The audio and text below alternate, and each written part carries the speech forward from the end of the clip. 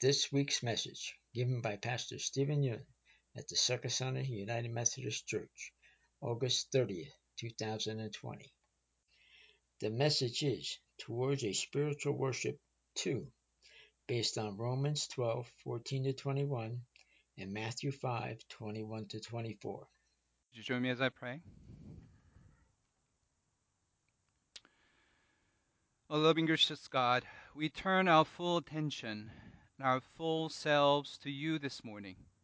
Speak to us once again, your words of peace, that our lives become the sacred speech in our lives and our world.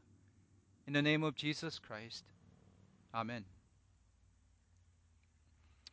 So I grew up in a culture where physical expressions of love among family members are not common. Hugs, kisses, physical signs of affection were very rare. I only have vague memories of my dad holding my mom's hand, which I saw in their wedding album.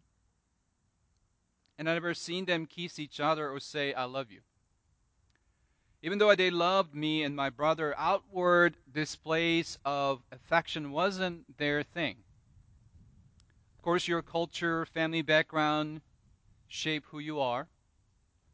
Living in the States for almost 20 years, now I don't withhold the outward expressions of love for my family. Whether you like expressing your love physically or not, we know love should be expressed. Love should be communicated. I want to invite you to take a moment to think about the most important relationships in your life. And think about how you would feel if your loved ones never hugged you or never kissed you, or if they never told you, I love you. How would you feel? That would be sad. It would be even hurt for some of you. We all need to experience love in one way or another. In all of our closest relationships, we want to hear words of love and care. We want to be told how important we are to them. But we also want to see it in how we are treated and what they do for us. Words are cheap unless we provide the action to back them up. The same is the case with our worship and our relationship with God. Through the words of praise, through our bodily gestures, we praise God. We express our love for God when we come together to worship. But what if we cannot back up what we say with how we live? What would that mean to God? What would that worship imply? Again, worship is the way we show our love, our praise, our adoration to God for who God is and for what God has done for us. The truth is, though, that as we grow in a loving relationship with God, we desire more and more to do God's will and live in the way of His Son, Jesus Christ. It includes everything we do in our everyday life. Everything we do can be an act of worship. What we speak, where we go, what we watch, how we treat others, how we give, the list goes on and on. Spiritual worship is bigger than our 1 hour gathering on Sunday. Certainly, this is not to diminish the power, necessity, importance of corporate public worship, or our need to set times to gather and worship together. But spiritual worship is more than an hour that we have on Sunday morning. It can never be confined to 1 hour gathered worship. Worship scholars talk about the difference between gathered worship and scattered worship. Gathered worship refers to the type of worship that happens when the body of Christ assembles together. The Greek, the biblical term for church is ecclesia. The ecclesia refers to Christian gathering in physical proximity to one another, singing as one voice, receiving the word of the gospel, and the breaking bread together to celebrate God's mighty act of salvation revealed in the life and the death and resurrection of Jesus Christ. Scattered worship is the counterpart to gathered worship. This is the day-to-day worship, the life of faith lived out in surrender and sacrifice in the ordinary, mundane places of our life. This is the type of worship we refer to when we speak of worship being a continuous outpouring of love and praise to God through the way we live, in our speech, our thoughts, our actions. As Christians, we worship gathered and we worship scattered. What we should remember is that scattered worship follows gathered worship. We gather so we can scatter. To put another way, gathered worship equip us to go live as scattered worshipers. They're simply the different contexts in which we worship God. Given we spend only 1 hour for gathered worship each week, we spend most of our life living as scattered worshipers. We have experienced the reality most strikingly during this COVID-19 pandemic, since we couldn't and still can gather in person. When Apostle Paul talks about spiritual worship in Romans chapter 12, he talks about worship in light of scattered worship. And in today's scripture reading, Paul sums up the core of Christian living. And he reminds us that spiritual worship is about a lifestyle. More specifically, a lifestyle of forgiveness, humility, peace, justice. If spiritual worship is about living a Christian lifestyle, it means that it is affecting every part of you, every part of your relationships. Importantly, spiritual worship builds our relationship with God and our fellow Christians. At the same time, our relationship in turn builds our worship, both gathered and scattered. Our relationships shape the way we worship and what kind of worshipers we are becoming. In his letter to Christians in Rome, Paul offers a list of things he wants the Christians to practice in everyday lives. These practices refer to love in action. He says, rejoice with those who rejoice, mourn with those who mourn. Live in harmony with one another. Do not be proud, but be willing to associate with people of low position. Do not be conceited. Through his teaching, Paul reminds us that if worship is only a Sunday thing for us, we are missing spiritual worship that is to be offered during the rest of the week. What Paul teaches are great teachings here. It's a great teaching and realistic advices.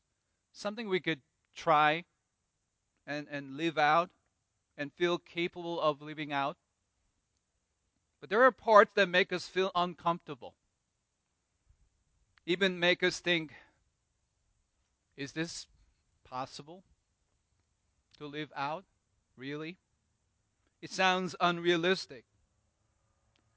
Listen to these words one more time. Bless those who persecute you. Bless. Do not curse. Do not repay anyone evil for evil.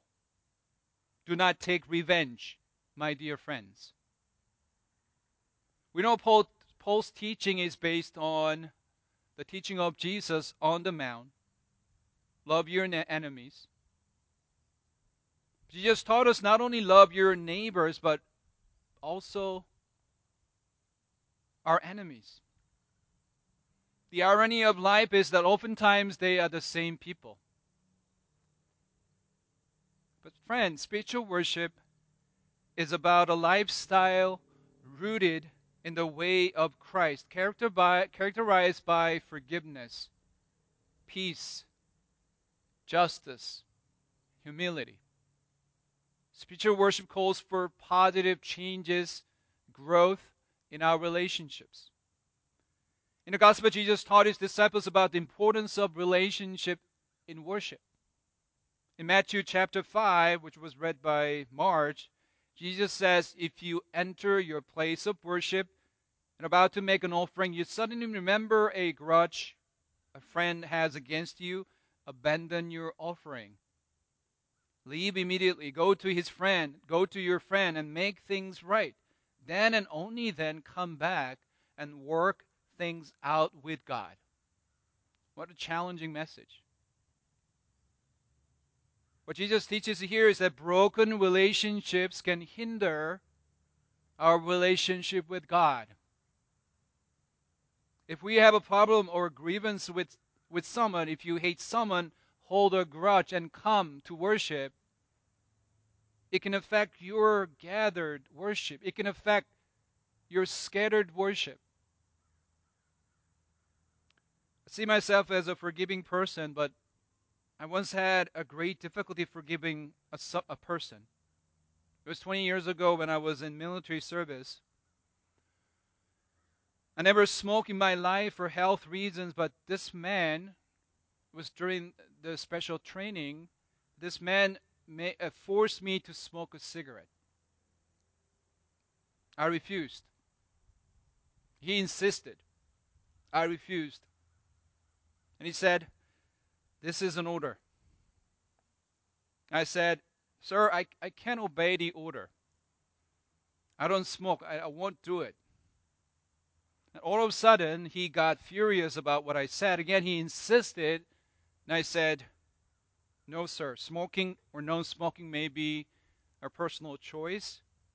But for me, it's an expression of my faith, especially for my health. So I can't do that." As soon as he heard my answer, he hit my head with his military cap several times. I won't go in detail, but I felt something was running down through my nose. And he started criticizing and bullying my colleagues. I couldn't stand the fact that he perpetuated physical violence against me. But what's more troubling was that he started harassing the others because of me. So I said, "Okay, I'll smoke." That was my very first cigarette. Perhaps will be the last. Two lessons I learned. First, not everyone is called to be a martyr. Second, smoking a cigarette was not my thing. It was really bitter. No offense to smokers. The whole event was a direct blow to my ego. It shattered my self-worth, self-esteem. Initially, I struggled with a wide range of negative emotions such as anger, helplessness. I went through the emotional roller coaster every day. I couldn't worship. I couldn't focus on worship on Sunday. I found myself filled with hate, rage. My mind was occupied with such a strong motivation for revenge that I swore to myself that would never forgive the person. You know, anger isn't always a bad thing. Anger, injustice provides motivation, trajectory toward justice. We know the righteous anger expressed by Moses, Jesus, the prophets. But the problem comes even with righteous anger when we are so angry that we do harm ourselves and others. The problem comes when we stay angry instead of letting that anger go and habit do things that are constructive. After the incident, I felt totally trapped with my anger. My physical, psychological, spiritual well-being suffered tremendously. What helped me to change my attitude toward the offender was my prayer, which often took a form of lament, and yet calmed my heart in substantial ways. I pour out my broken hearts before God. After work, I go to church. I prayed. I pour out my heart, which was form of my worship. Eventually, time does help, but God heals wounds. A strong negative emotion gradually faded with my ongoing prayers. I realized that I still had the agency and capacity to forgive. A breakthrough in this process of healing and forgiving was an insight into the connection between my capacity to forgive and God's forgiveness for us. The offender never asked me for forgiveness, but I felt free to forgive, and I was able to let go.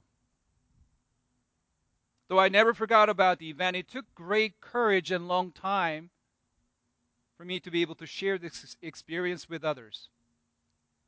I believe that it was the Holy Spirit who enabled the process of healing and forgiveness to take place.